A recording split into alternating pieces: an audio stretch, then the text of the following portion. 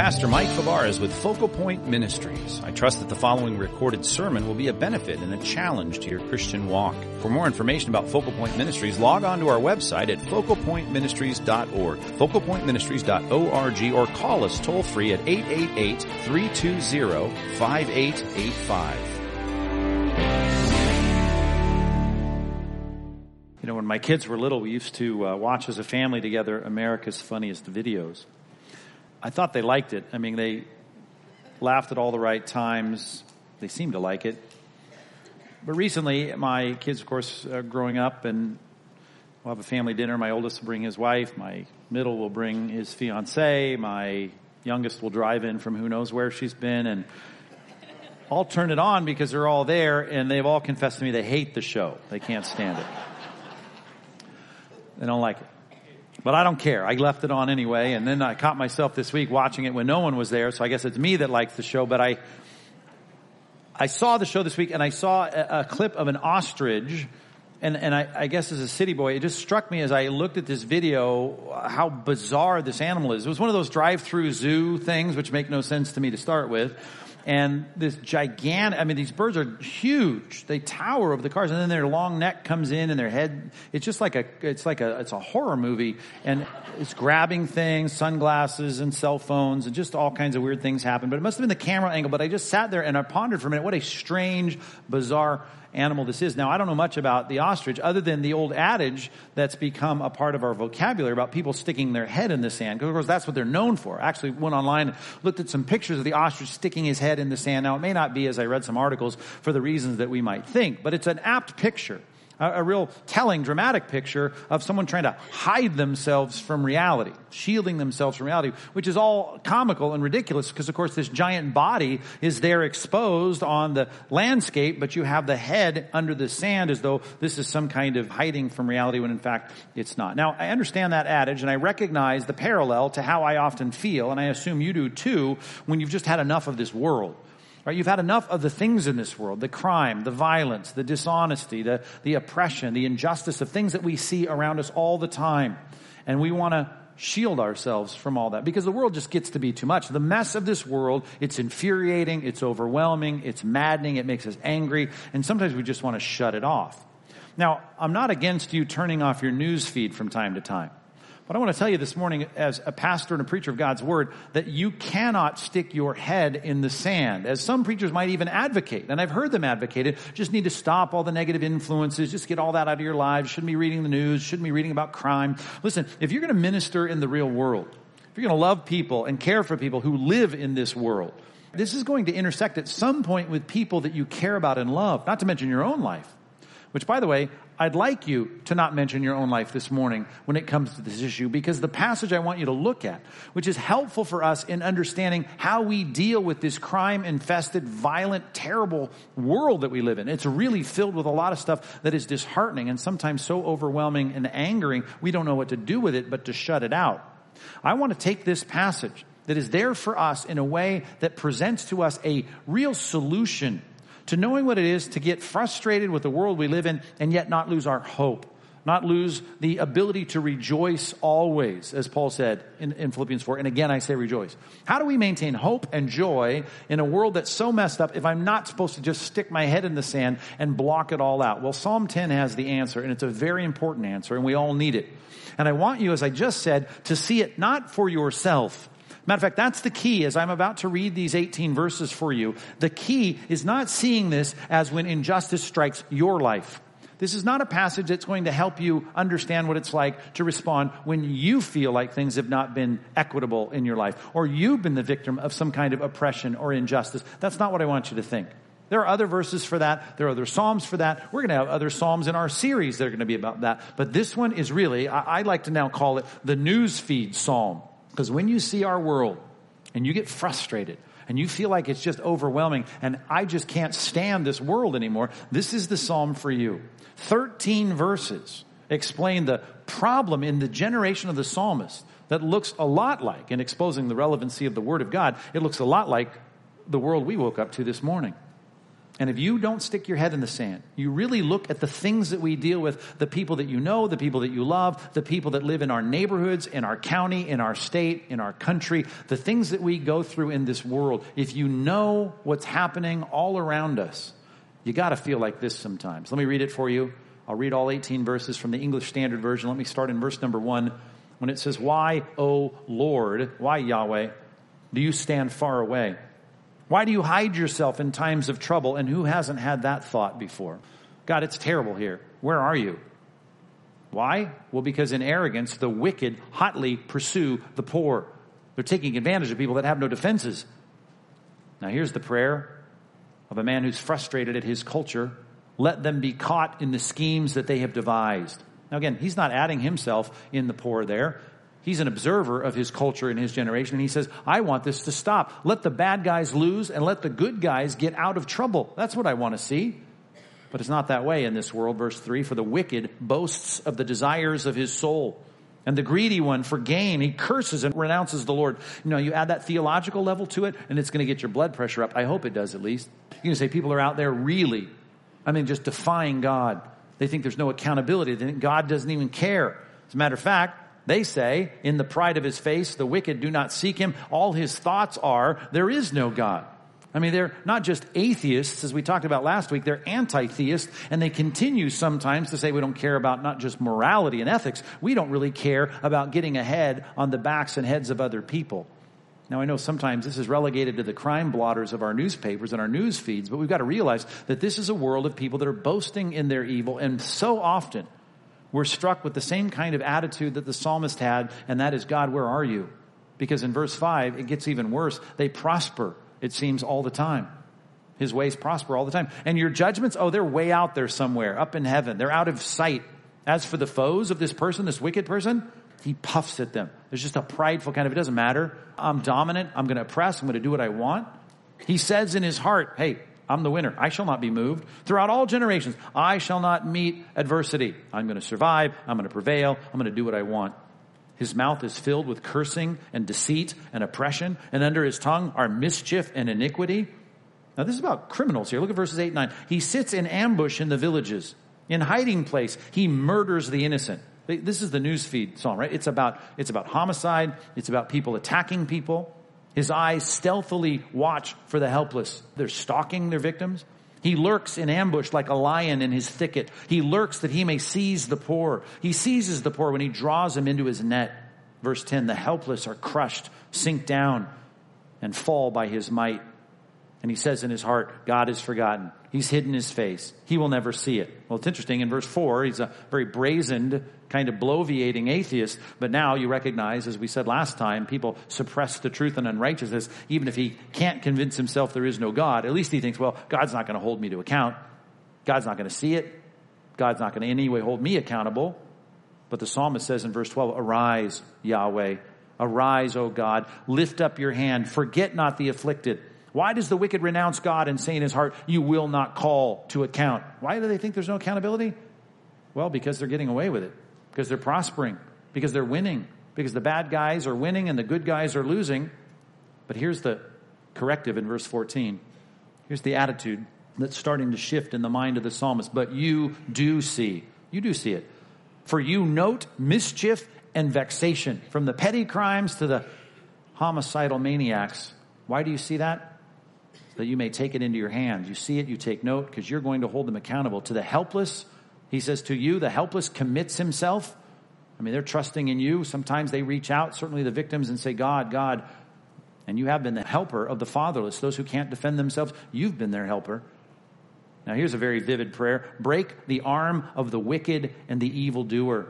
We want them to stop. Call his wickedness to account till you find none. We don't want any more of this wickedness. We don't want any more of the evildoers. Yahweh is king forever and ever.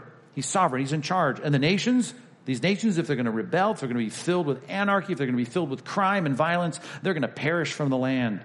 Now that's the hope and the promise of God. And then he ends with this, verses 17 and 18. Oh, Yahweh, you hear the desire of the afflicted. You will strengthen their hearts. You will incline your ear to do justice to the fatherless and to the oppressed, so that the man of the earth, this guy who thinks he's so big, but he's just a mortal man, may strike terror no more. Well, we live in a day where a lot of folks are striking terror in people's hearts, and you may be safely ensconced behind some gated community in a nicely secured and alarmed house. But you recognize, don't you, if you just open up your news feed, you see we live in a world that's filled with crime and violence, and you cannot stick your head in the sand. We live in that kind of world, but I don't want that kind of frustration to in any way block out the ability that we should have as Christians walking with Christ to rejoice, to be hopeful, and to be glad. Well, how do we do that?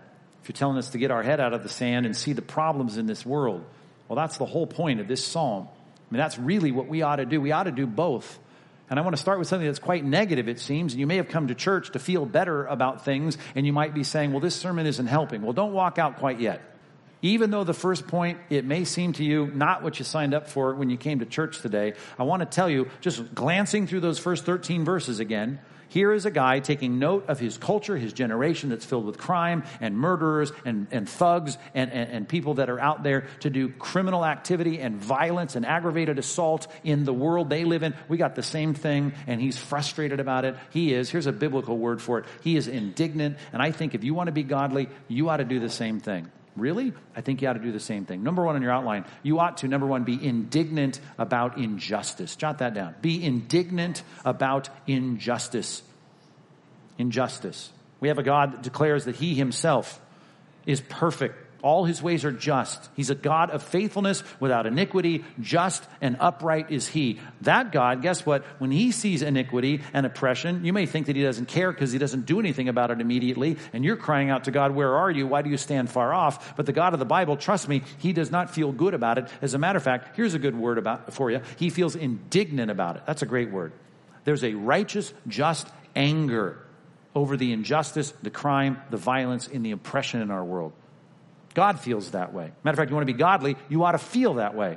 Matter of fact, one of my favorite verses in this regard to remember, and there's a great mnemonic as it relates to this verse, because I think about it when I pass a 7-Eleven, where, by the way, there's a lot of crime. As a matter of fact, I thought to get in the mindset of what I need to have in my heart when I stepped up to preach, this week I was watching, I know this is strange, message prep, but videotapes of violent crimes in our community, and as I looked at these, man, it seems like half of them took place at the 7-Eleven. So I thought to myself, here's a good mnemonic for you. Memorize Psalm 7:11. Because in Psalm 7:11, when you think about it, next time you're getting your Slurpee, walking past that thing that measures the height of the criminals as they leave the place, I'm reminded, here's what God thinks about the crime that takes place not only at 7-Eleven, but everywhere else, it seems, in our culture. There's a lot of violence, a lot of crime, a lot of thieves, a lot of thugs. Here's what the Bible says. It says the Lord is a righteous judge, a God who feels indignation every day. God is a righteous judge. A God who feels indignation every day. You come to church, I hope, say, I'd like to leave church, get in my car, leave the parking lot more godly than when I came to church. That would be great, sitting under the preaching of God's word. If you want to be more godly, if you haven't felt indignation every day, perhaps you're not as godly as you need to be. Maybe I can help you in that regard. You came to feel better, and I'm saying, hey, you should be angry a little bit more often. What? Here's an interesting study. Study the theme of anger in the Bible. You think, anger, I want to get rid of that. No, you're right. There's a lot of expressions of anger you should be completely rid of in your life. And the trick is to be angry, as the Bible says in Ephesians, and yet not sin. That's the trick. Angry and not sin. Because the Bible, here's the study, every time you see anger in the Bible, half the times the topic shows up. It's ascribed to God. And you think, wow, really? Yeah, it's ascribed to God. God is a God who describes himself as angry, indignant, justifiably angry at sin. And that is something that if I want to be more godly, maybe I ought to feel what he feels. Particularly if I recognize and understand that the perfect model of humanity, Jesus Christ, did the same thing. As I often say, some people think the God of the Old Testament is angry. He took a nap in the intertestamental period. He's a lot more cheery in the New Testament. That's not true. Read the book of Revelation, by the way, if you want to put that myth to rest. The whole book is about an angry God. Can't get past chapter 5 without them saying the wrath of God and of the Lamb have come. God is a God who certainly is angry at sin. He's angry at injustice. And you need to recognize that in the Bible, in the New Testament, Jesus, the perfect picture of humanity, gets indignant as well. Let me quote a passage for you. It's found in Mark chapter 10. Now, I know as I give you the context, you're going to not picture it the way that it actually happened, because you're going to picture it the way they put on lithographs and paintings in the Christian bookstores and the gilded frames. You're going to see this as a meme on somebody's Twitter account that has butterflies and kittens on their site, on their banner. But listen, I'll prove it to you. Here, I'll give you the key, most memorable line from Mark 10. Here it is. You ready? Let the little children come to me. Do not hinder them, for such belongs the kingdom of God. Did I say that about as disgustingly feminine as I could possibly say that? Let the little children come to me. That is not how Jesus said that. Let me read the line just before it. And Jesus was indignant and said, let the little children come to me. That's not how Jesus said that. Jesus was angry. And this was a small injustice. I mean, really, relatively small injustice. He saw people coming with their children, and the apostles going, no, no, no, no, don't disturb the rabbi. And he's saying, let those kids come. Let them come to me. I'm illustrating the whole concept of the kingdom by the fact that children are children who are dependent and have faith. Bring those kids. Now, I don't know if it was, let the little children come to me. But he wasn't happy when he said it. Jesus was indignant. What does that mean? Well, he saw things happening that shouldn't happen. In this case, it was Peter and Thomas and the rest going, no, no, no, no, no, and he gets mad. Just study that. Jesus getting angry. God getting angry. They get indignant at the right things. The problem with our anger is we're often getting indignant about the wrong things. The thing I'm being very clear, giving you license to be indignant at, is the injustice in our world. I don't even want you to think about the inequities and injustice that are foisted upon you. I want you to think just about the injustice and inequities that we see all around us. Read your news feed and be ready to get indignant. And you ought to be, because you're sharing in the character of God at that point. I know some people say, I don't want to feel that way, so you don't even try to connect with anything that's happening in our culture. You don't like to listen to talk radio. They're all angry. You don't like to watch the news. It's all about violence. It's all bad news. I just want good news and butterflies and kittens. Well, Jesus doesn't think that way. God, the omniscient God, doesn't think that way. Here it is, Psalm 7:11. Our God is a righteous judge, a God who feels indignation every day. I don't want you to be someone who's getting angry and doing sinful things. But I want you to connect with the heart of God, a God who says, injustice makes me justifiably mad. The combination here, the descriptive in Psalm 119:53, is always helpful for me. It's not just indignation like some kind of scholarly bent brow. Here it is for you. Psalm 119 verse 53. Hot indignation seizes me because of the wicked, those who forsake your law. There's a good description of someone who looks at their news feed and says, this makes me really mad. Hot indignation. Now, I'm not just saying it's a kind of anger that just wants to take my shoe off and throw it at the TV when I see the news, although I feel that way. It's seeing these things and having compassion for those who are oppressed. Matter of fact, one of the things I did first thing when I studied this passage this week is I broke it into a chart, and I put on the chart a list of all the bad guys and how they were described, and the good guys and how they were described. And the good guys in this passage are always the victims. And in the right-hand column, I had the poor, the innocent, the helpless. The Hebrew word is the people who are being sad because they're being victimized. The poor, again, it's repeated, and then a different Hebrew word that's translated helpless in our passage in verse 10, the cast down, their heads are down. And then it ends with a description of the good guys, if you will, the victims being afflicted. Now the bad guys, they're arrogant, they're boasting, they're greedy, they're cursing, they're renouncing, they're prospering, they're puffing at their foes. They're saying, I'm never going to be moved. They're cursing, deceitful, oppression, mischief, iniquity, ambushing, murder, stealthily watching, lurking, crushing, sinking, falling, making the victims fall, saying God's not going to see. They renounce God. The good guys and the bad guys. The good guys aren't sitting there fighting with armor on horseback. They're being victimized. And that is a heart that just doesn't get angry. It has compassion for the victim. As a matter of fact, the first time you see God show a real kind of expressive emotion in the Bible, to show that side of us, that we're made in the image of Him, we have that capacity to feel, would be in Genesis chapter 6 when He's about to flood the world. Now that's an angry act, you would agree. To destroy the world, that's an act of God's justifiable, articulated, clearly measured anger at the world. But it starts with this. In Genesis chapter 6, when it says about God, He saw the wickedness of mankind. It was so great in the earth. Their intention of their heart was evil only continually. And it says, the Lord was grieved to His heart. I want my anger, my indignation, to be tempered by the fact that I feel bad for the victims.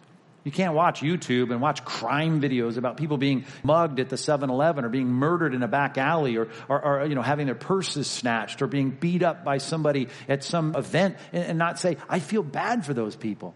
I mean, I feel really, really bad. I grieve over that. Matter of fact, here's a sign of your godliness. Jot it down. You can look it up later. Ezekiel chapter 9.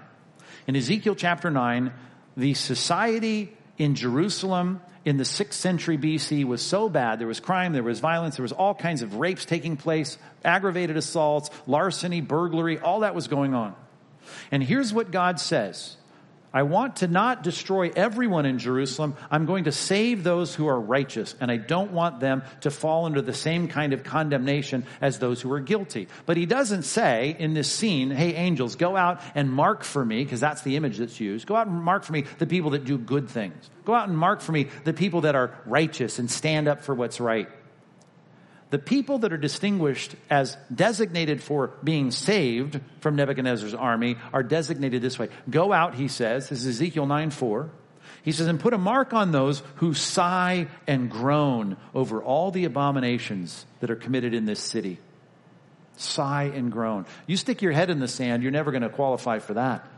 I don't want you to be characterized by sighing and groaning. I just want it to punctuate your daily experience because it punctuates God's daily experience, because I would like to have the same response to injustice that God has. Let's stop trying to insulate ourselves from all of that and recognize when you see things going on to which other people become victims and oppressed, when you see those that are taken advantage of, you need to feel that. You need to feel that as a groaning and a sighing, and then it should make you indignant so that you can go out and take vengeance into your own hand. No, be a vigilante. I'm not saying that. I'm saying it just starts with identifying with a God who really, really is indignant over injustice. Then I need you to do what the passage teaches us to do in verses 14 through 16. Look at it with me. Psalm 10, verses 14 through 16. But you do see. I know they sit there in verse 13 and think, no one's going to call me to account. No, God, you do see. For you note mischief and vexation, no matter how easy, how small, how big it is, that you may take it into your hands. I love the verb to note. It's a great verb because I always picture it literally as someone standing there with a yellow tablet and a pen in his hand, taking note of everything that happens. I know it seems like he's passive. I know that's how the psalm starts. God, where are you? You're standing far off like you're watching football or something. That's not what's happening. God is taking note on everything that takes place. Here's a great proverb for you. Proverbs 15:3. I hope you think this often. The eyes of the Lord are in every place, keeping watch on the evil and the good. The eyes of the Lord are in every place, keeping watch on the evil and the good. You need to know this, that he does that so that he can take the matter into his hands. He's going to take the matter into his hands. Now, the helpless are committing himself to the Lord. Many of them are. And he becomes the helper of the fatherless, not as soon as they may want. Here's the prayer. Break the arm of the wicked. I want that to stop, which may be a very literal phrase for you to think through. But the arm is always a picture in Scripture of strength. Not that someone couldn't use a good arm breaking in the middle of their mugging. But I'm just saying this. The idea is I don't want them to be powerful to do this. I want them to have their power and their authority and their dominance to be broken. Call his wickedness into account till you find none. The Lord, Yahweh, is king forever and ever. The nations perish from his land. God will call them to account. Number 2 in your outline, let's put it down this way. Be certain about God's judgment. And you can start with the fact that God sees everything. And God takes note of everything. And God will one day settle the score. Every valley filled in. Every mountain made low. Every crooked path straight. Every rough place plain. That's how Isaiah gave us the prophecy. And the Bible says he's not slow in keeping his promise. He's going to straighten this all out. If he seems passive, he's not passive. He's taking notes. He's preparing. He prepares, first of all, by watching. Did you get your Ring doorbell yet? Some of you got that already? When Amazon took over the Ring doorbell brand, they put out some reports. There was a report up here in L.A. where they took one neighborhood, installed that in every home, and they found out that it reduced crime, at least this is how it was reported, by 55% in that neighborhood, just because people recognize there's crime going on here. I'm going to be caught on the videotape. All this statement of crime in Psalm 10 may be theoretical until it's someone you love. I remember that happened. One of my colleagues got ripped off. One of our pastors here on staff had their home invaded and all their stuff ransacked and all their drawers emptied out, all their valuables taken, stolen. And he just lives up the street. And so I got the call that his house had been ripped off. And so, of course, I go over there and just that sense of violation and my indignation about all that.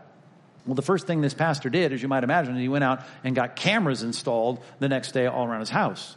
For which I thought, I'm glad I have cameras around my house. And so I happened to go back the days that this all happened and the days preceding and went through my cameras to look at what was on the tape of the cameras. And sure enough, guess what I caught?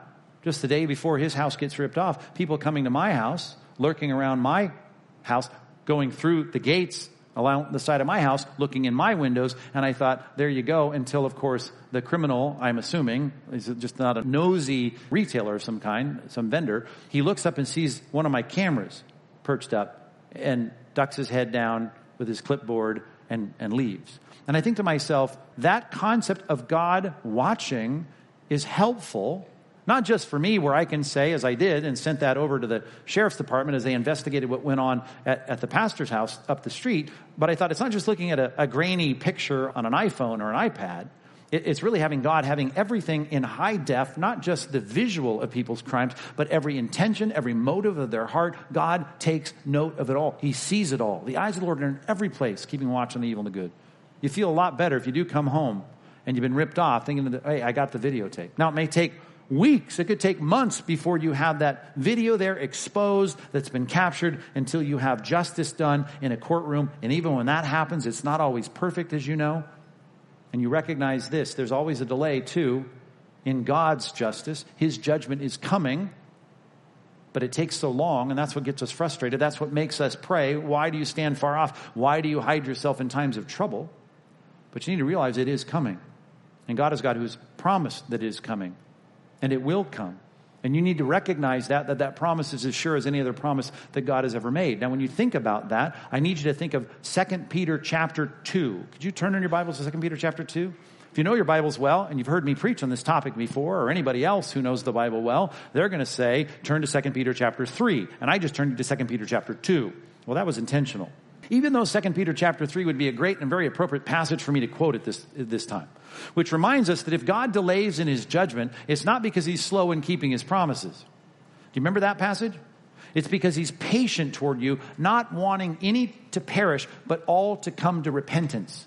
So I know this, that God is a God that in many ways, and for many of his motivations, it comes down to the fact that we want the Saul of Tarsus, who's persecuting and having people killed, become the Apostle Paul, who ends up becoming an advocate for the truth. We want people to come to repentance. Our jail ministry, the stuff we do in prisons with partners, and the stuff that's going on through our radio ministry, reaching people that are there incarcerated in prison. That's one of the main things that we take joy in, is seeing people who are caught in their transgressions come to faith in Christ and be forgiven. Jesus started the jail ministry on the cross, you remember. Looked at it, not only an incarcerated, but an executed prisoner being executed, and shares the truth with him clearly. That was happening by example, to where it works effectually in the heart of that criminal, saying, hey, I trust you. That was there implicit in the passage, because he turns to him and says, today you'll be with me in paradise. And we know this, that patience of God not bringing immediate justice is a sign of his grace. As Peter said, consider this patience of God to be salvation. Now that's great. I could turn you to that, and I've already underscored it by repeating it. But I want you to start in 2 Peter 2. Because in 2 Peter chapter 2, it gets down to where we're at, and that is, are you even coming? As Christians, I know you're delayed, but are you sure? And he gives great examples in this passage. It's a big if-then passage. Let's start in verse number 3. 2 Peter chapter 2, verse 3. In their greed. Now, I know the context is the false teachers, and I get that. But just like the greedy person with a letter trying to campaign for your money and ripping off the woman who's on a fixed income, and he does it for his own private jet or whatever it might be, we see the con man in the pulpit, we see the con man in the marketplace, we see the criminal invading someone's house and committing larceny or grand theft auto. I recognize that principle you need to see in light of Psalm 10. We can certainly have in view in this passage. In their greed, they'll exploit you with false words, or with a gun, or with their fists, or with their assault, whatever it may be. No matter what the sin is, I know this for sure. Their condemnation from long ago is not idle. That's a great way to put it. It's not idle. When you sit there in your car with your car idling, it's not in gear, it's not moving, God's judgment is coming. Like we always try to underscore from Romans chapter 1, the wrath of God is revealed from heaven against all ungodliness. Present tense, it's coming. The train has left the station and it's on its way. It's like here we are in the ark, trying to get people in the ark. The rain is already starting to fall. It's coming. I mean, the flood and the deluge is just around the corner. It's not like his judgment is idle, sitting there and not on the way. It's on the way. God has taken note and his judgment is coming. Their destruction is not asleep. God's taking note of everything. And then it's a bunch of if-then statements, right? It's a big series of if, and then a final then. Look at all the ifs, verses 4 through 8. If God did not spare angels when they sinned. You want some examples of God being really tough on crime? Here it is. These angels sinned. He cast them into hell, committed them to chains of gloomy darkness to be kept until the judgment. Now, apparently that's a segment of the angelic class who's not out free to roam around and do their work. He's already consigned some of them to incarceration, and they're kept there till the final judgment. And here's another if.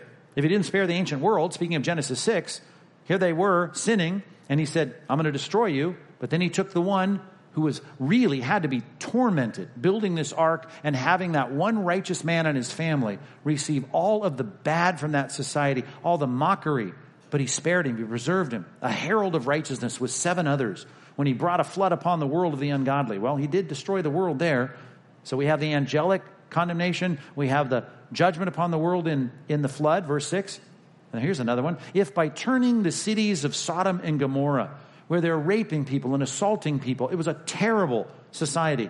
If he reduced them to ashes and condemned them to extinction, making them an example of what is going to happen to the ungodly, and if he rescued Lot, just like he rescued Noah before the flood in Genesis 6 through 9, if he rescued Lot, greatly distressed, here's our sermon, at least point 1, by the sensual conduct of the wicked, for that righteous man lived among them day after day. He was tormenting his righteous soul over their lawless deeds that he saw and heard, which is going to be the punctuated normalcy of the Christian life right now. Well, if all those things, if God has been so faithful in bringing judgment, well, then you know this. The Lord knows how to rescue the godly from trials, whether it's the oppressed or the fatherless or the afflicted, and to keep the unrighteous under punishment until the day of judgment. Now, chapter 3 is going to say that day of judgment sure has taken a long time, and we've quoted that often. But right here, I want to say it's coming. You need to be certain about the judgment of God. If God has made a promise, he's going to keep it as sure as the seat you're sitting on is holding up your body right now. The judgment upon the ungodly is coming. Our hope is to convert a few of those as messengers of the gospel, to see them join us in the body of the redeemed. That is our goal. But if they don't, if they're impenitent, if they're stubborn, their judgment is certain. It's not idle. It's on its way. That, in a weird, strange way, should bring us comfort that God may be seemingly passive and not stepping in to fix the problem right now, but he's certainly keeping track, and judgment will come. Well, if this sounds like the worst, most depressing sermon you've heard all year, maybe we can end on a good note here, verses 17 and 18. Oh, Lord, you hear the desire of the afflicted. There are a lot of people hurting. But you know what? You're listening to their prayers. You will strengthen their heart. Even in the process of their praying, you strengthen them. You will incline your ear. Eventually you will. You will do it. To do justice to the fatherless and to the oppressed. Oh, they may have scars. They may have lots of stories to tell about injustice. But you're going to do justice so that the man of the earth may strike terror no more. These mere mortal men will one day be held to account. But in the process, in the meantime, you're going to strengthen the heart of those who are in the midst of all of that. Why? Because they're expressing their heart. They're giving their desires to you. That's called prayer. Which, by the way, I want to look at this whole chapter and recognize it's all prayer, is it not? The direct address to verse 1. Why, O Lord, do you stand far away? And we started with, look at all the trouble in the first 13 verses. But judgment is coming, the next 3 verses. And then you know what? I know that you'll strengthen them as they pray, because guess what's happened? As an example, in chapter 10, God has strengthened the psalmist's heart as he prayed. And you know what? God will strengthen your heart as you pray. Number 3, jot it down that way. Be strengthened through prayer. You must be a man or a woman of prayer. You want to get through the stuff in this world? It's not about isolating yourself or some self-imposed ignorance about the problems in the world. It's about seeing the news reports, hearing the crime statistics, and even having people in your neighborhood be victimized, and you say this, I know judgment is coming, and I'm going to put myself on my knees and begin to pray. You strengthen us in our prayer life. You give us perspective in our prayer life. You turn us from hopelessness, and where's God in all this, to I know God is on the throne. He's the Lord of all. He's the King forever and ever, and he's going to bring justice to all this. And I can get up from that vexation that I may feel that indignation that'll grip my heart, that hot indignation, and start to rejoice again and have peace and be the kind of person that has that biblical optimism I talk about, that God is still on the throne and it's going to be okay. Be strengthened by prayer. Here's a tweetable verse for you to sum up everything you've heard this morning. Romans chapter 12, verse 12. One of the greatest triads of statements that would ever apply to this sermon if there was a passage to apply to this sermon in the New Testament. Here it is in a few simple words. You ready? Rejoice in hope. Now that's where I want us to end. Rejoice in hope. Now how do I do that, Paul? Because the Roman Empire was really coming down with its iron fist on the young church in Rome. Well, listen, I know you're going to have to, here's the next phrase, be patient in tribulation. So rejoice in hope, be patient in tribulation. Well, how do I get there? Last phrase, be constant in prayer. Is that a great verse to memorize today? That's great. Rejoice in hope, be patient in tribulation, be constant in prayer. Those three things are what this is all about. The key practice, the assignment is pray, pray, pray. Commit yourself to prayer. What happens? Well, that allows me to do what the Bible says I can do, and that is be a realist about the problems in the world, see depravity in our culture for what it is, really get angry at the violence and oppression and injustice that I see, and yet still get up from my prayer times, rejoicing in the Lord always. And if the apostle says it again to rejoice, I'm going to say I can. And how come? Because I'm going to take all the anxiety, all the frustration I feel, and instead of being anxious, I'm going to pray about everything. With prayer and supplication, with thanksgiving, I'm going to let my requests be made known to God. And when I do you know the next verse? And the peace of God, which surpasses all comprehension, all understanding, will guard your hearts and minds in Christ Jesus. You know, prayer is the most underutilized weapon in our arsenal. That is the thing that's going to help us to truly empathize with a hurting world and to recognize even in our neighborhoods when the car goes by with the lights and sirens on, and I hope you stop to pray for what's going on in the situation, you realize this. It seems like the world is chaotic, like people are victims of crimes, like bad things are happening all around us. But God is on the throne. God is going to make everything right. And what I need to do is pray. And God can allow me in the midst of all that to have my heart strengthened, to know that the affliction of the oppressed will one day be relieved, and I will be the person who stands on the other side of that saying, God calmed my heart in the midst of all of that frustration. There's a statement there after that verse we quoted all the time in Philippians 4 about being anxious for nothing and praying about everything. But it ends with this in verse 9. The paragraph says, what you've learned, he tells the Philippians, and received and heard and seen in me, he said, practice these things, and the God of peace will be with you. That really is the inclusio. That's the end of this concept, this teaching. And that is you've got to practice what you've seen in Paul. And you know what you've seen in Paul? You've seen someone that doesn't just pray about people he can't help, but he prays about people he can help, and then he gets off of his knees and he starts to help. And he does that all the time.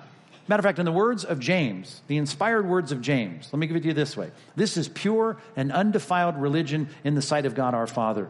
Listen to this now. Talk about the afflicted of Psalm 10. This is pure and undefiled religion before God our Father. And that is this, to visit the orphans and the widows in their affliction. To care for people that are hurting. To care for those who are defenseless. To be the defense for the defenseless. To be the help for those who have been victimized. To stand up and say, I'm going to be a part of the solution. Now clearly in Psalm 10, the problem was so systemic, there was a lot that the psalmist could not do, but sit here and say, God, I can't do anything. You've got to do something, and you don't seem to be doing anything.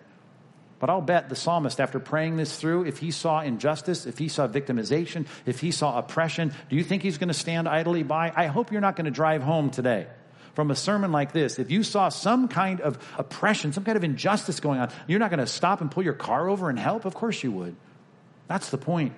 Christians need to get the perspective that God is on the throne and he will judge. But in the meantime, we are advocates. We are those who bring comfort to the afflicted. The Apostle Paul, I quote it all the time in 2 Corinthians 7. It says, the God who comforts the afflicted or the downcast comforted us by the coming of Titus. God uses human people, people with skin on, to go and help other people who need that help. I can't end a sermon about praying, although it's not explicitly in the passage. Certainly, I don't think I can pray through this and feel what the psalmist is feeling without saying, when I see the problem, I'm going to help. I'm going to get involved. You and I should be indignant more often because there's a lot of injustice to be indignant about. You should be certain that all the injustice will one day be judged. In the meantime, I'm hoping to see a few more thugs and criminals become Christians. That's the goal of our ministry. We're evangelistic. But in the meantime, I'm going to be strengthened by prayer. I'm to spend more time on my knees praying about the things in our world, in our culture, even in our church, because there's not a single crime statistic that doesn't affect our church. And we start loving people in the real world, we're going to be indignant. We're going to say, God, you're going to have to deal with this. We'll use our court systems. We'll use the eternities as best we can. But all of that's going to be imperfect. But in the meantime, we'll be strengthened as we pour out our requests before God. We've been reading in our DBR about courage, which, by the way, I think sometimes you miss the historical background. The people that initially read the book of Joshua, they knew how bad it was. You talk about oppression, aggravated assault. You talk about, even to the worst of it, sacrificing your children to Molech, throwing your babies into the fire. I mean, this was a horrific society. And God uses Israel to come in and to change it all. Now, that was a very specific national request about warfare, and I get it. It's not about what we can do this afternoon on the way home from church. But you do realize that God, in using it as an instrument of justice, it was going to be a multi-generational period of time before they even started to see the promised land completely settled. There was a lot of strongholds, including Jerusalem. But in the passage we read yesterday, that was recounted in today's daily Bible reading in Joshua, was about the kings, the 5 kings. Do you remember that? The 5 kings that were now before Joshua. And one of them was the king of Jerusalem, the Jebusite stronghold. And he brings them out there, and they're about to execute these criminals, these horrific thugs. I mean, these warlords, if you will, of the ancient Canaanite world. And when he does, he says this, something that God had said to him repeatedly. God had said to Joshua, be strong and courageous. Do not be dismayed. Do not fear. He turns to those who are watching a seemingly impossible task of seeing justice really established in the land. And he's got his foot, his sandal, on the head of these 5 kings that are now about to receive their just execution. He turns to them, he says in Joshua 10:25, hey, you guys, don't be afraid. Don't be dismayed.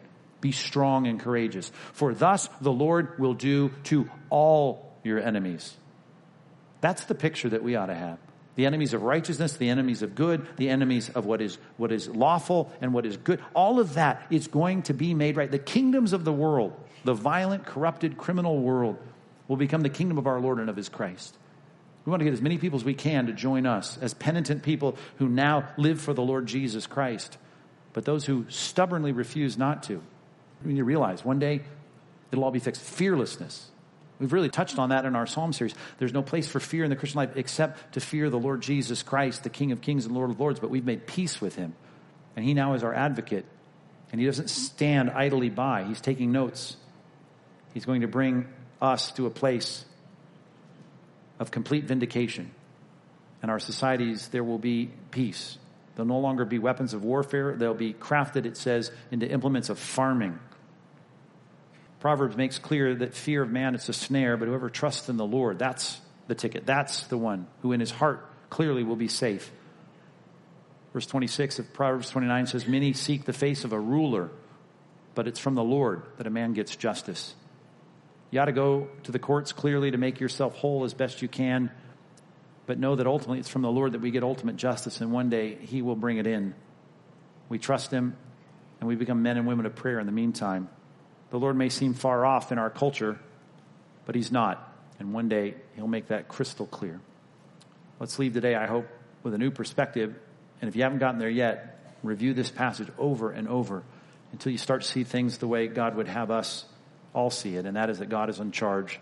God will make all the wrongs right. Let's pray. God, what a great song we sing there at Christmas, reflecting those prophetic words of Isaiah, that every valley will be lifted up, every hill made low, every crooked way will be made straight, all the rough places plain. We know that one day you'll fix the world, but you are patient toward this world, wanting more Sauls of Tarsus becoming the Apostle Pauls, becoming the advocates of truth. So let us be evangelistic, particularly this time of year, to go out there sharing the good news of the gospel with more and more people, getting them under the teaching of the Word of God. And may we be the kinds of people that never are dismayed. Or we may be indignant, as Psalm 7:11 says. We may have an indignation like you do every single day, but we're not the judge, we're not the jury, we're not the executioner. But all we can do is entrust ourselves just like Jesus did. And it says that in 1 Peter, that Jesus, the ultimate injustice in the universe, when Christ, the innocent one, the Holy One, was crucified, he kept entrusting himself to a righteous judge, his own Father. And God, I pray we would do the same today. Not saying that we're going to be passive.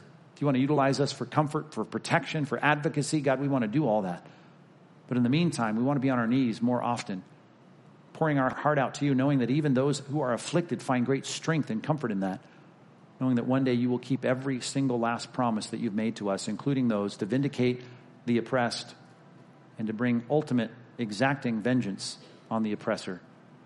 So God, remind us of those basic fundamental biblical truths this morning and let it encourage our hearts that we might be able to rejoice in hope. In Jesus' name, amen.